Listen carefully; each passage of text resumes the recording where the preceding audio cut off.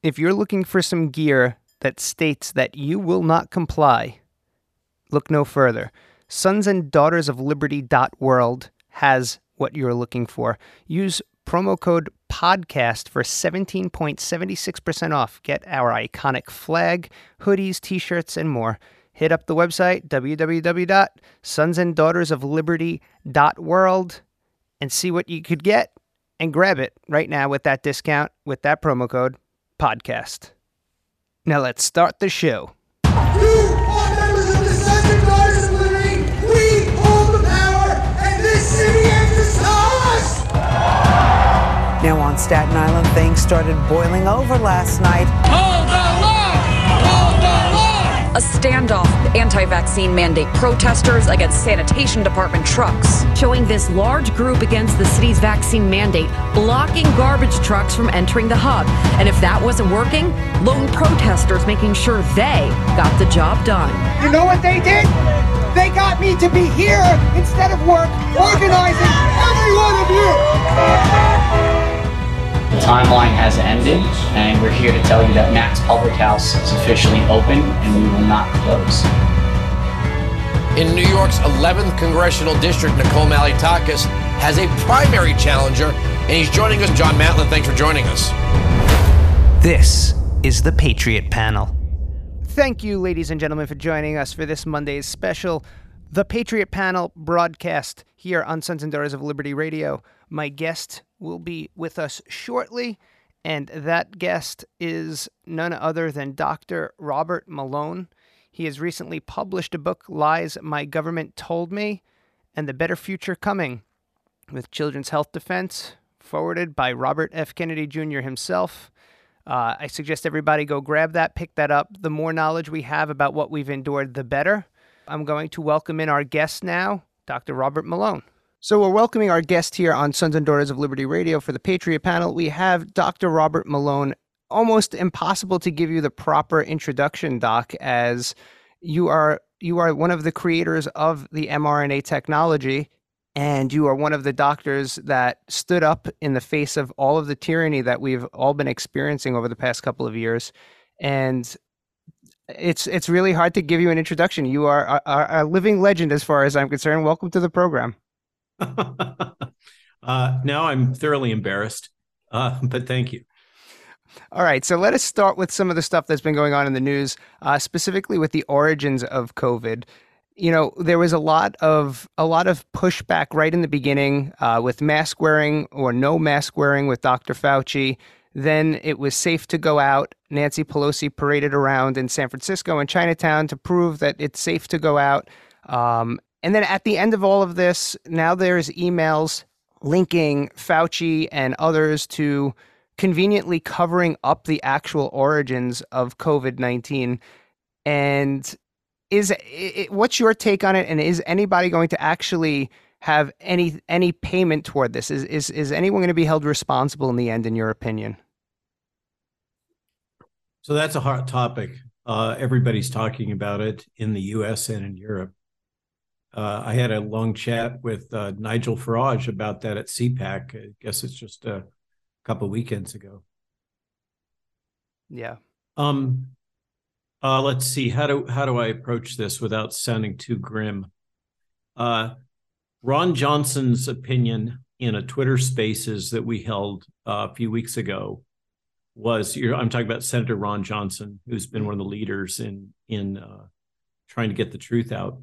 And his take was that these bureaucrats, these administrative state employees, are so adroit at covering their tracks that it's going to be extremely hard for him or anyone else to hold them accountable. We've seen evidence of that already.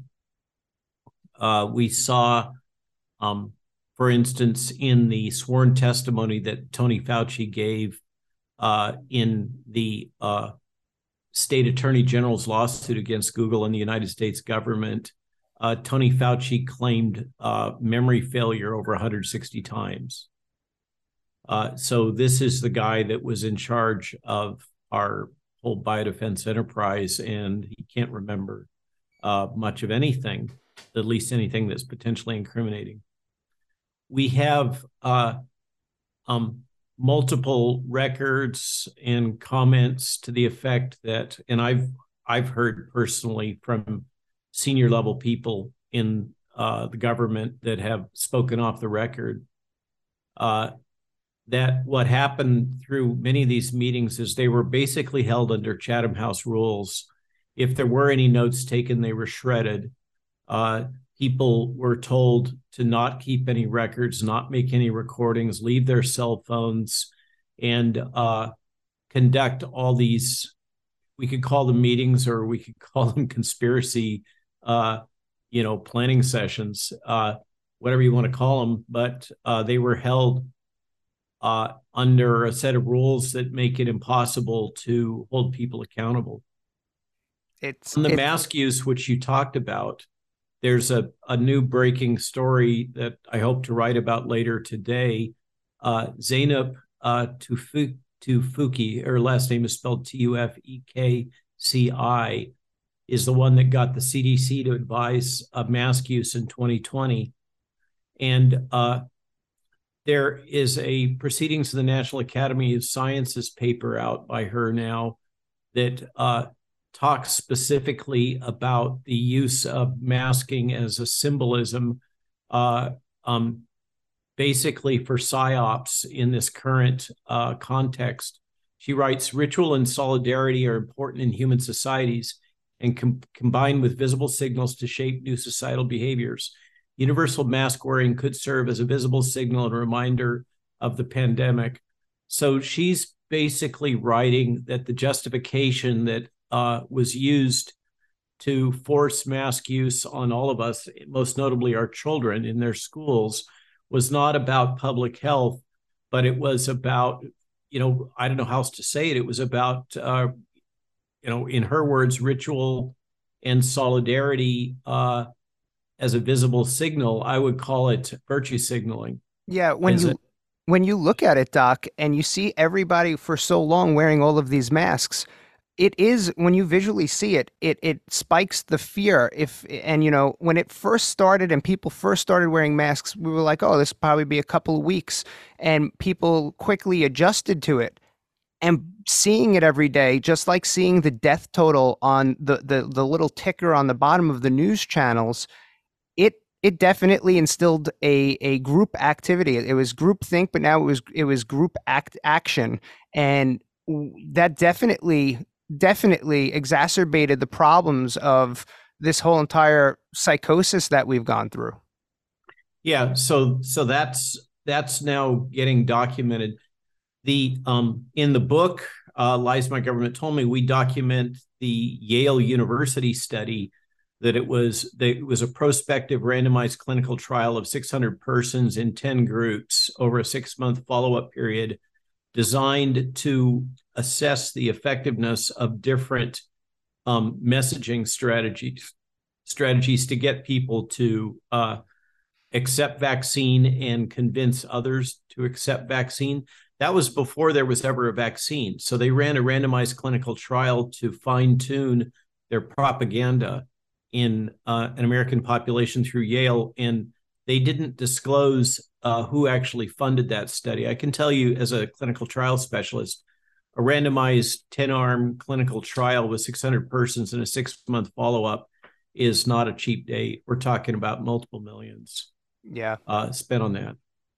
All right, so let me shift this because there's other people that have been talking about this. We've seen it since day one. A lot of people automatically just threw it away, said it was disproven hogwash. But vaccine shedding, long discussed, gaining more steam than ever, at least on Twitter and all those other places. Can the vaccinated shed their spike protein? And if so, is it only for a duration of a specific time period, post-vaccination or post-booster? So this is another one of the issues that should have been resolved before this is ever deployed. Usually with any gene therapy-based strategy, and this is part of why the FDA has so vehemently denied that this is a gene therapy-based technology, is so that they can get away with not applying the gene therapy guidance and checklist. But normally shedding studies are required.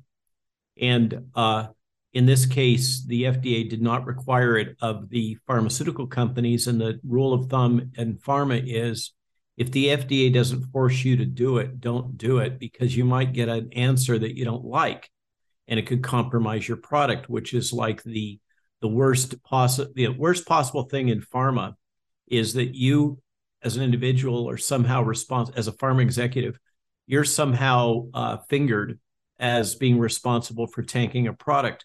It's far worse to tank a product than it is to breach medical ethics or get a warning letter from the FDA. This is the third rail. You don't ever want to do that. And so nobody ever does studies that they're not forced to do because it would be professional suicide. So as a consequence, we don't have the answer to that question. All I can comment on, because I refuse to speculate, are the data that do exist that are relevant. So I'm going to reach into my knowledge of pathology, having taught it for about a decade and a half at various medical schools and been trained in it. A breast is a modified sweat gland. Okay, that's just the anatomy of the breast. It has now been demonstrated conclusively that spike protein can be shed in the breast milk. And there is actually a guidance out that nursing mothers should not nurse for a couple of weeks after they take the vaccine, okay? Because they can confer spike protein to baby, okay? So, and spike protein is a toxin. I mean, it's something the FDA won't acknowledge, and yet it's implicit in the CDC guidance on this. So baby shouldn't get breast milk that has spike protein in it. But right now, the FDA protein in the blood, just to put a pin on that one. So if it's shed in the breast milk, then it's reasonable that it might be shed in sweat glands, just anatomically speaking. There's also a paper out that shows that there are circulating in the blood vesicles that are shed from dying cells or otherwise undergoing apoptosis, these microsomes that contain spike protein and may also contain mRNA. The synthetic, I don't really like to call it mRNA. It's a pseudo mRNA that has unusual characteristics that's being used. This isn't really mRNA in the way that I envisioned it originally. These exosomes circulate in the blood for long periods of time. And we also know in parallel that exosomes are shed in the breath from the lungs. So it is formal, all these things are formally possible, as is potential secretion in, let's gently call it, bodily fluids. And so the problem here is that the studies haven't been done. They're not being funded. They weren't required.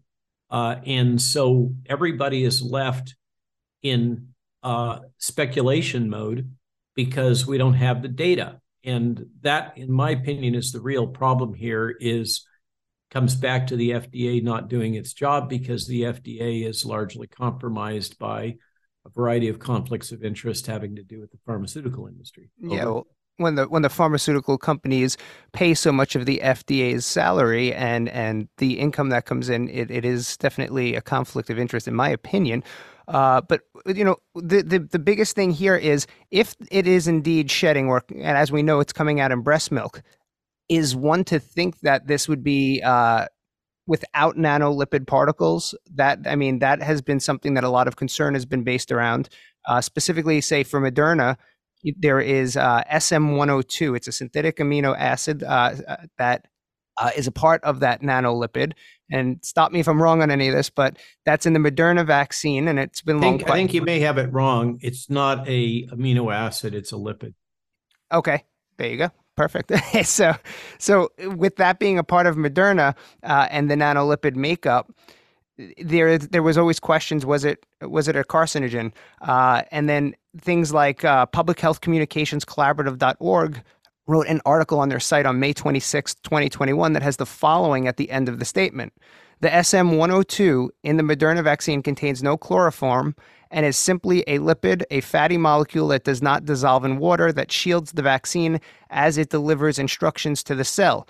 And they went on to recommend ignoring any type of conversation about it because it says directly addressing misinformation could distract from priority talking points. And it was fact checked by the Nebraska Medicine, factcheck.org, and AFP. So is there anything relating to SM-102 that you've come across that is eyebrow raising, to say the least?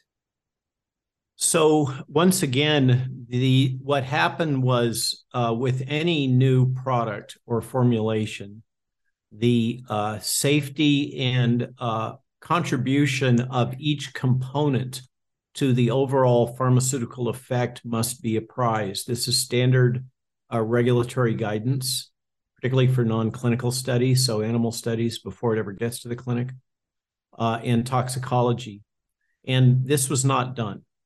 So we don't know anything about this compound or the analogous compound that's used in the BioNTech product. And this is only one of the compounds in the formulation. So this is a custom synthetic compound, chemical, organic compound that is membrane active. It does disrupt membranes. It does condense the nucleic acid. That's part of what the amine does, the positive charge at one end, is it binds to the polynucleotide and participates in causing it to collapse into a smaller particle, a self-assembling particle.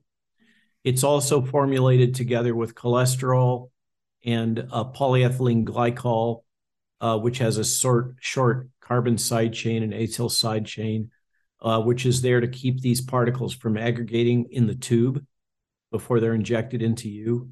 And there are other naturally occurring fats, lipids that are included that are known to be membrane active, like diallyl phosphatidylethanolamine. And so what I'm saying is that these are synthetic compounds in the same sense that trans fats are synthetic. Trans fats are not naturally found. They're a product of a synthetic chemical reaction that's performed on various natural fats and to make them more liquid. And these are not, we don't have the enzymes to degrade these things.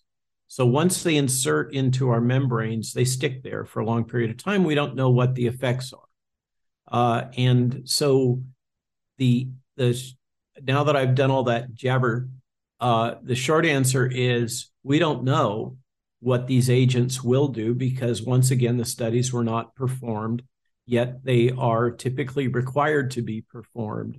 And in the rush to get this thing out the door, all of these norms in regulatory characterization and toxicology and pharmacology were bypassed. And the assertion was at the time, as you'll recall, that nothing that mattered was bypassed, but we're now living with the consequences of that logic. And this is logic that was promoted by people that were not regulatory experts, were not pharmacologists, were not toxicologists, were not vaccinologists. These were things that were promoted by politicians.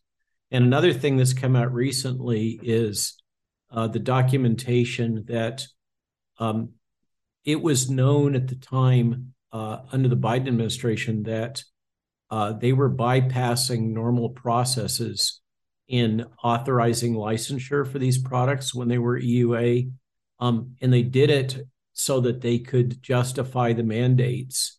And this is part of why Marian Gruber resigned from the FDA, one of the senior reviewers, is she objected to this Biden administration strategy of bypassing the normal processes and granting licensure within a few months for a data package that should have taken a year or more to evaluate. It's crazy what we've all endured over the past years, and the way that they went through this. They wanted to keep everything hidden for so long about the FDA trial. They didn't want to release it. They wanted to take decades to do it. And you don't do that, if you ask me, when you're trying not to cover something up. But again, we're talking about when politicians were in the process of this, you talk about getting rid of things that can lead back to the actual answer as to why this actually went down the way it did. There's been reports that I've read recently over the past few months that are showing that negative efficacy is showing up during the waning stage. And that this is this a sign of antibody dependent enhancement? Something that I was really worried about going into this when they were rolling it out. I brought that up many times. Is this a sign of possible antibody dependent enhancement that people are going to require boosters closer and closer? No, you can't draw a straight line from A to B on that. There's a lot of jabber about antibody-dependent enhancement, and some have even made accusations, wild accusations, that I'm guilty of not adequately warning the public about ADE, when in fact, one of my first podcasts in February of 21 was about the vaccines and antibody-dependent enhancement. And I spoke about it extensively for quite a while until the data came in that demonstrated that the criteria for antibody-dependent enhancement were not being met by this virus, in that it does not seem to readily replicate in the white blood cells that are typically associated with antibody-dependent enhancement, the ones that have, I'm going to get technical, FC receptors on them.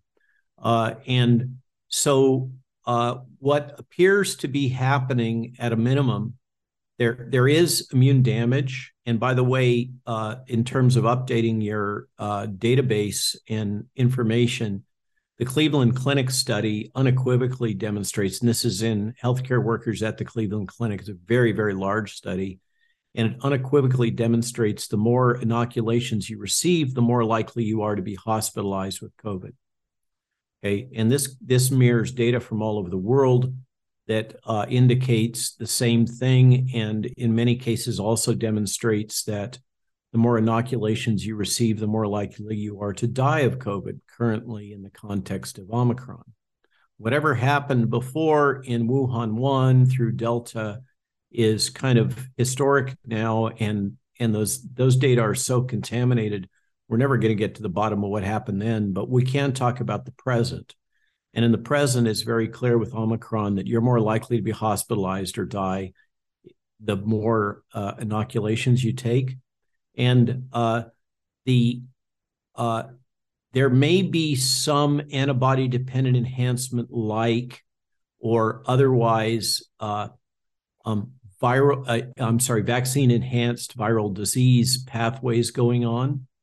There appears to be evidence that the inoculations are directly damaging overall immune response, and for instance, in T cells, and that's what gives rise to the reactivation of these latent DNA viruses like cytomegalovirus, Epstein-Barr virus, and shingles, and is the basis for a lot of the fear and currently anecdotal observations of odd cancer behavior, very aggressive cancers recurring after they were believed to be controlled, et cetera, post-jab.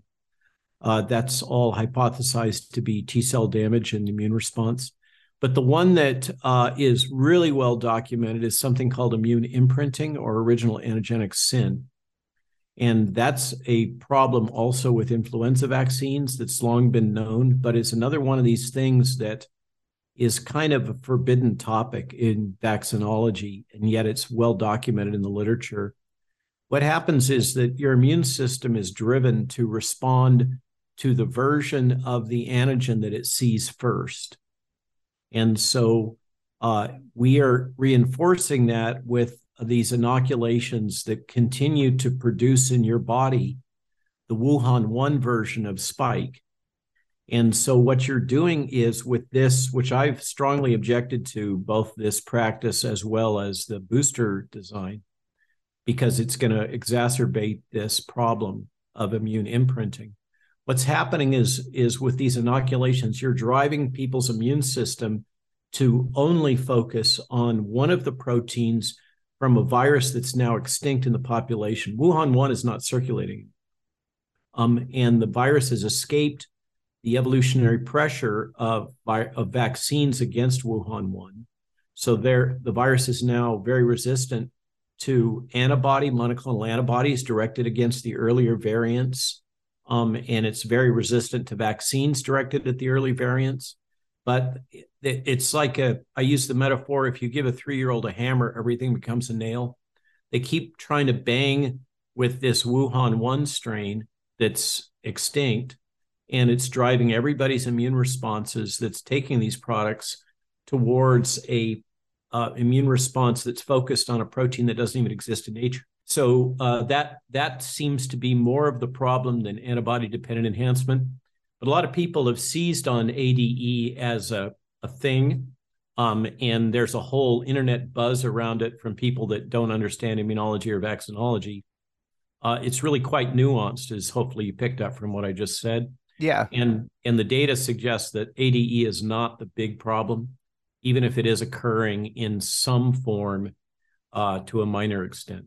Which is very interesting. When we go to talk about what they did at MIT, I believe it was made public in October that they took the original Wuhan strain and they swapped off the spikes that came with it originally, so with the ones that are found in the vaccine jabs, and they added the Omicron spikes. And I think you're talking about Boston University, not MIT. Sorry, Boston. So yeah, that was they call it Omicron S. Yeah, so those data have been misinterpreted by the press. Everybody got pretty spun up over that because of the mortality in the mouse models that were used. But the mortality from the viruses, and this is essentially gain of function research. And by the way, it's very analogous to what Pfizer's doing. So Pfizer, we know now because of that Project Veritas, as well as a prior Stat News article. So people miss the fact that basically Project Veritas validated stuff that everybody had ignored that Stat News had reported on, Stat News from Boston, about what was going on in Pearl River and in Texas with Pfizer, really gain of function research there. So Boston University absolutely did do gain of function research. They got caught with their hands in the cookie jar.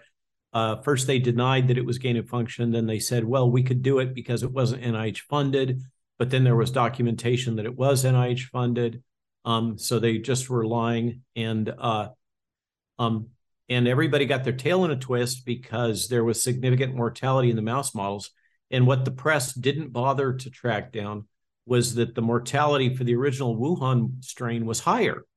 So they'd actually created a virus that was less lethal in mice through swapping out the Omicron spike. And that was what was really the two key findings there was that essentially the Wuhan 1 spike was more toxic than the current Omicron spike.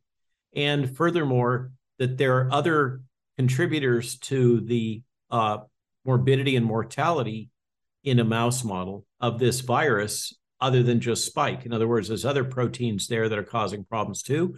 And so when you swap the two out, you got less but still significant toxicity. That was all missed by the press. You know, it's one of the problems with having reporters that aren't educated in science trying to interpret this stuff and fact checkers that spin it up and they don't have any clue what they're talking about. But they're, as Facebook acknowledged in their lawsuit, these fact checkers aren't fact checkers. They're narrative reinforcers. That's what their job is. Yeah. I had a hearing with an Instagram. It was a third party that did the fact checking. And Doc, they gave me a strike against my account on Instagram. And we had a phone court hearing about that whole Omicron S issue. And at the end, they had to overturn their strike. And they even had the guy who gave me the strike report to me, like we were having a back and forth conversation. And he said, I have absolutely no idea why I gave you a strike. You reported everything the correct way on it at that point. So it was very interesting. They are there to control the narrative. And we know that more than ever with what's going on with Elon Musk right now and the Twitter files. Yeah. And the state attorney general's lawsuit against Google and the United States government. Yeah. So it's all coming out.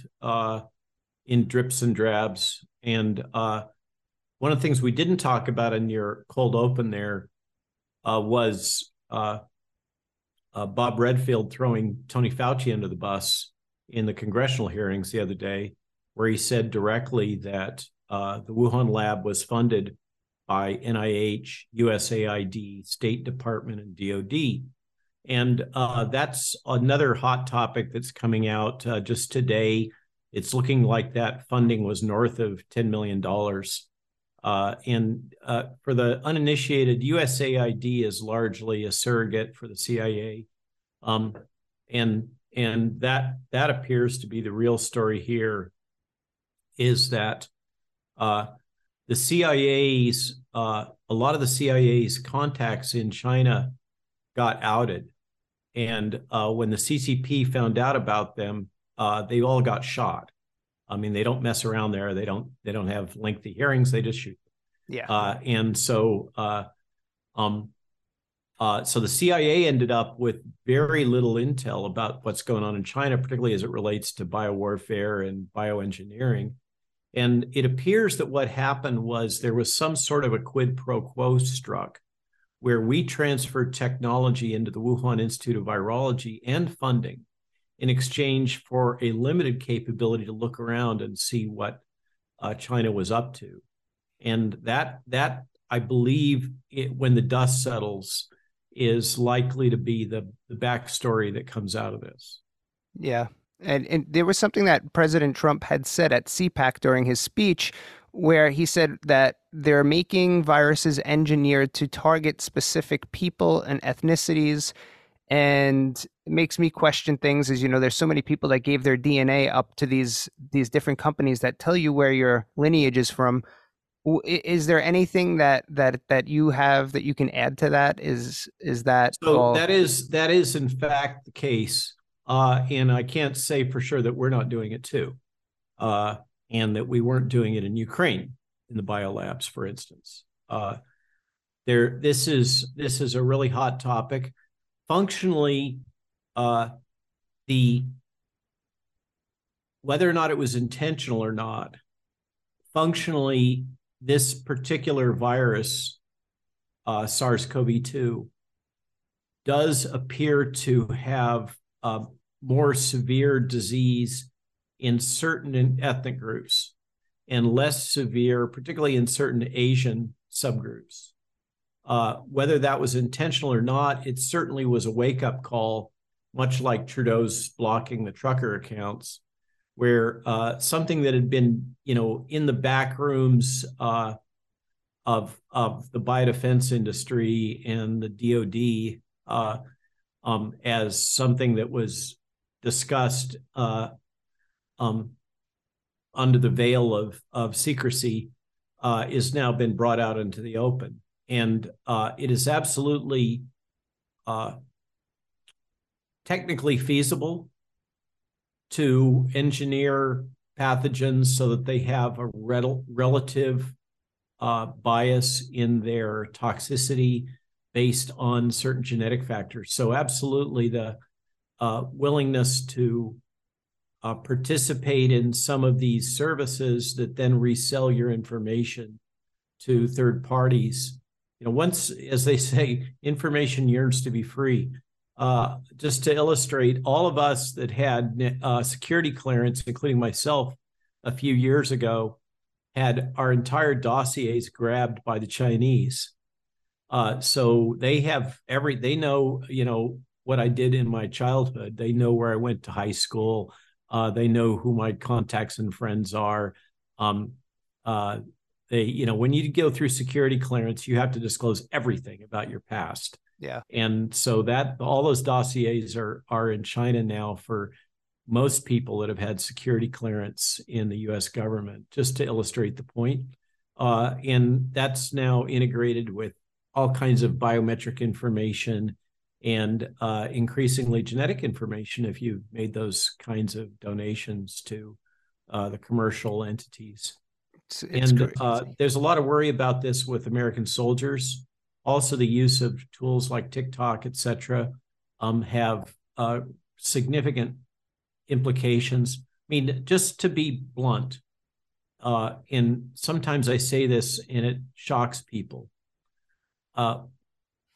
We're in an information of unrestricted information warfare. We're in that environment, so a battlefield of unrestricted information warfare, otherwise known as fifth generation warfare, in which the battlefield is no longer over territory, it's over your mind. And it's about controlling every single thing that you think, know, encounter, believe, feel. Your emotions are actively being manipulated.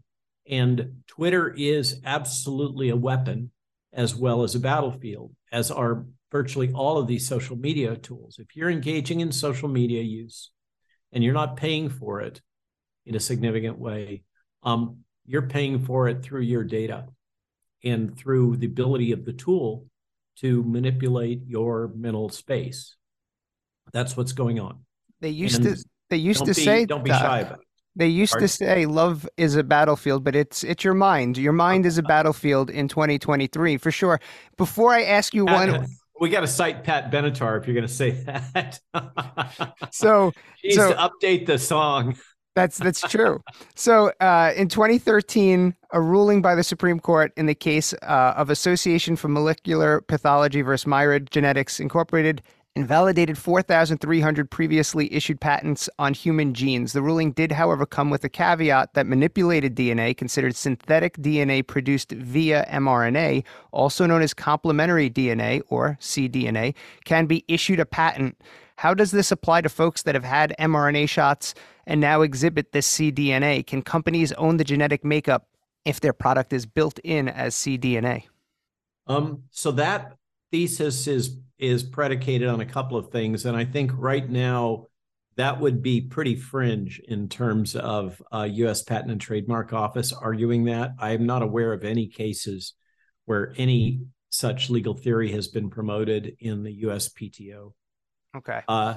The underlying assumption in that statement is that the mRNA is reasonably efficient to a clinically significant extent in modifying genome.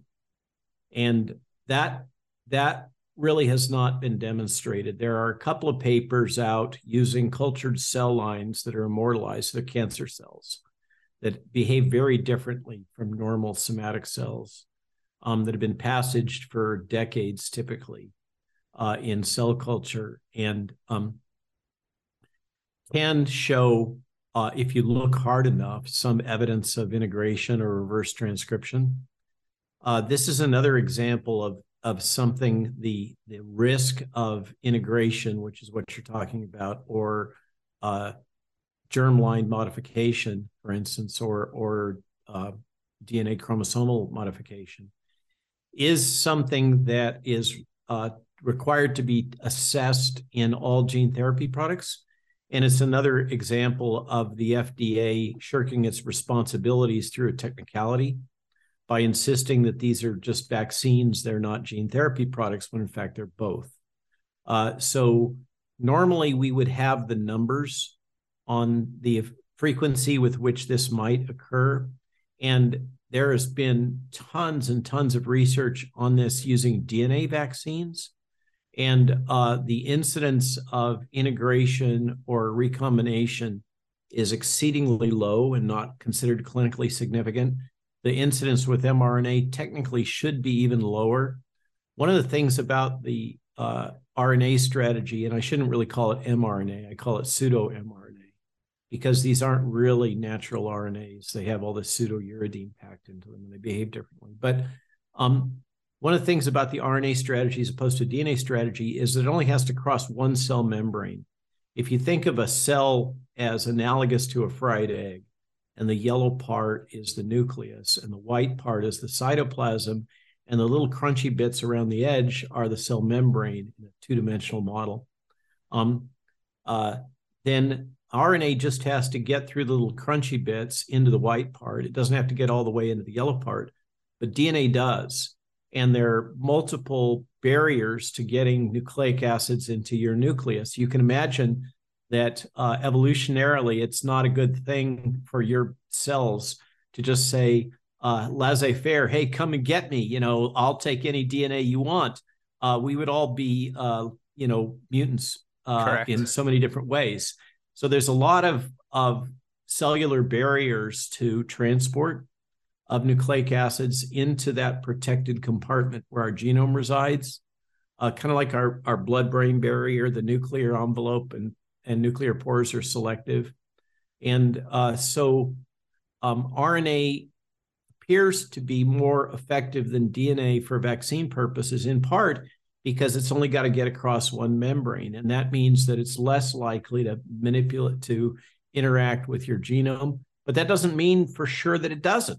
Once again, the failure here is of the FDA to do its bloody job and test for these things. And in the absence of those tests, then we're left with people speculating about, could it be this and could it be that? And there's two responses that basically come down over that. One is the kind of the party line, great narrative response. Oh no, that could not possibly happen. Well, that I can tell you is bullshit. Mm-hmm. And the other one is you end up with people like me that are trying to have integrity, and they say, well, we don't really know because the tests weren't done. And then that leaves everybody still speculating, and everybody frustrated saying, oh, Robert, you must be controlled opposition because you're not as radicalized as we are. Yeah, right? we've all heard the controlled opposition thing. It's so ridiculous.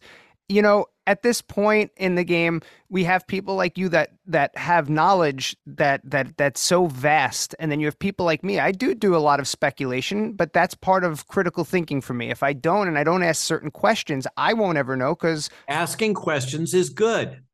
That's what we should be doing. Yes, and so yeah, with that, before we call it quits, we're watching what's going on with the banking system, and I saw you tweet about that a little bit yesterday, and there was Representative Massey came out and said he was on a call, and a Democrat senator stated, are we going to have something to basically control the narrative about the banking collapse that's ongoing right now for social media? It's deja vu, right? How many times do we have to see this? And as you're pointing out, the assertion was that it's for the protection of the populace that we have to have censorship. And the metaphor that was used was you don't yell fire in an auditorium.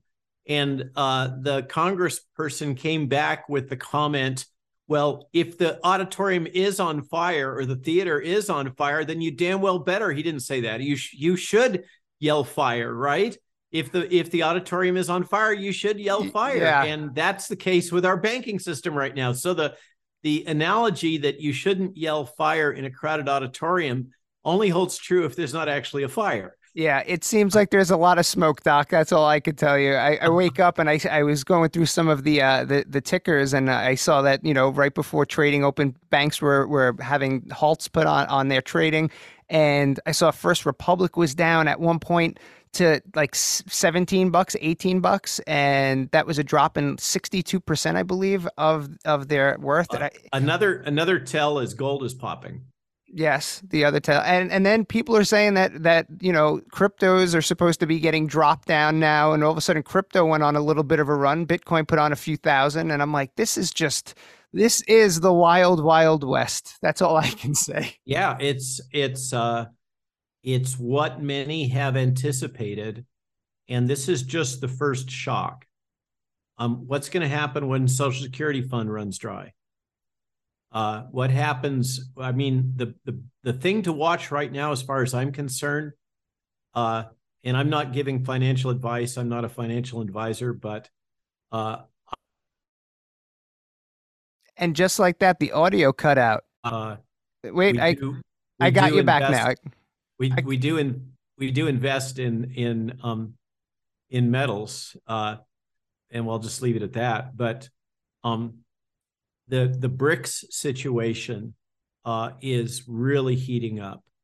And if the United States dollar is no longer going to become the world currency for petroleum trading, which is in play right now, and we have agreements now, shockingly, between the Saudis and Iran, another major oil producer, that relates to this BRICS currency structure that's being created.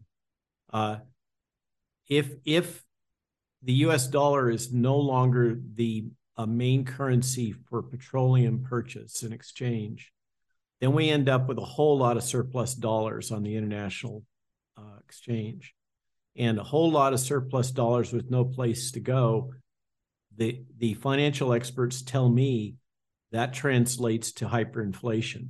And that's the thing that I think we all got to keep our eyes on right now, is if we end up in a hyperinflationary setting, that will be extremely destabilizing. There's the crypto guys make the case that, at least some of them, that the strongest predictor of major social unrest is hyperinflation. Yep.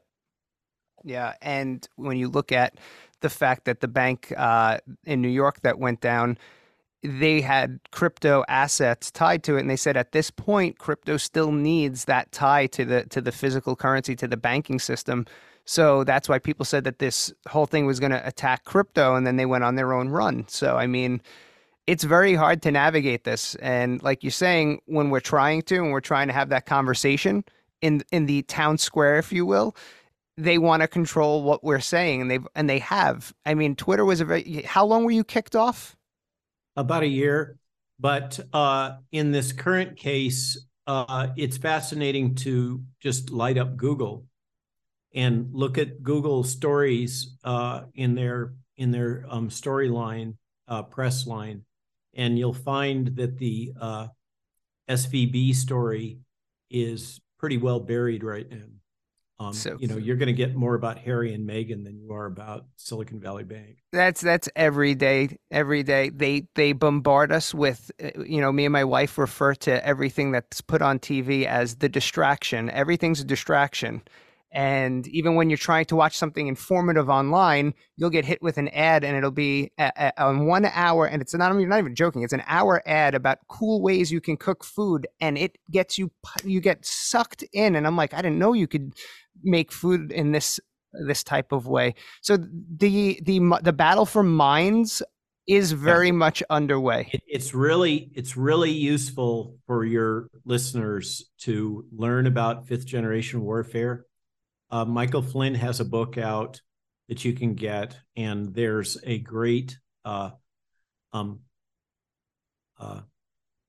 Amazon Kindle about, they call it 5GW. It doesn't have anything to do with cell towers, fifth generation warfare. And if you learn what it is and how it's deployed in the modern space, and you understand how social media is a weapon, it's not a business, then you can see through it and you become more immune to it, and you can start to master that tech and deploy it. One of the things about fifth generation warfare is it's completely decentralized. There's no boundaries between combatants and civilians. There is absolutely no ethics, by the way. So anything goes in 5GW. Yeah. And every single thing you touch, smell, see, feel is the battleground. Yep. Well, I hope that we can continue to navigate it, Doc. I thank you so much for joining me. It's been a pleasure, and keep telling truth. I absolutely will. And I will reach out. I want to send you one of my flags, Doc. I'm seeing that in the background. It looks pretty cool. Yeah, so I'll send an email over to Jill, and I'll get one of those out to you. Thank you so much for being on. Okay, be good. Bye-bye. Bye. Thank you for joining us today. Every day here on Sons and Daughters of Liberty Radio, we will have an update Monday through Friday, sometimes Patriot Panels, where we have expert guests, people that have done the damn thing out in the field, know a little bit more than the average person. Sometimes, of course, on Wednesdays usually, we record live in Staten Island, New York in front of a full pub. So those are usually up by Thursday. And on the daily, We the People Are the News. You will get that when I'm just breaking down the news as is, sometimes with a co-host, sometimes not. So make sure you do subscribe, reach out, follow me on all social media platforms, on Twitter and Truth Social, all of them. On Twitter, it's WTPN. and then ARE, the news. So it's We the People, abbreviated are the news, ARE. That's the same for Getter. And on Instagram and Truth, it is fully spelled out, no spaces. We the People are the news. Fighting shadow banning wherever it is. So thank you for joining us. Again, hit up sonsanddaughtersofliberty.world. Grab some gear. Use that promo code podcast to get 17.76% off, and we will see you tomorrow. Subscribe, follow, do anything that you can to help get the word out there about this podcast, because this is how we stop cognitive dissonance in its track. This is how we bring truth back. The more we can amplify our voice against exactly that, shadow banning, and we are in a battle for minds, ladies and gentlemen, so we do not let emotions rule us. I do this debate on the daily, really. So on Twitter, I break this down, and I hope more people join me. It's more about making cognitive dissonance reject reality, creating that symptom, that burn in the people's brains that are denying the truth. And then you wake up the minds of the people that are watching that haven't decided which route they want to go. This battle is going to be a long one, so make sure our voices are heard. Catch you on the flip side. See you tomorrow. This is the Patriot Panel.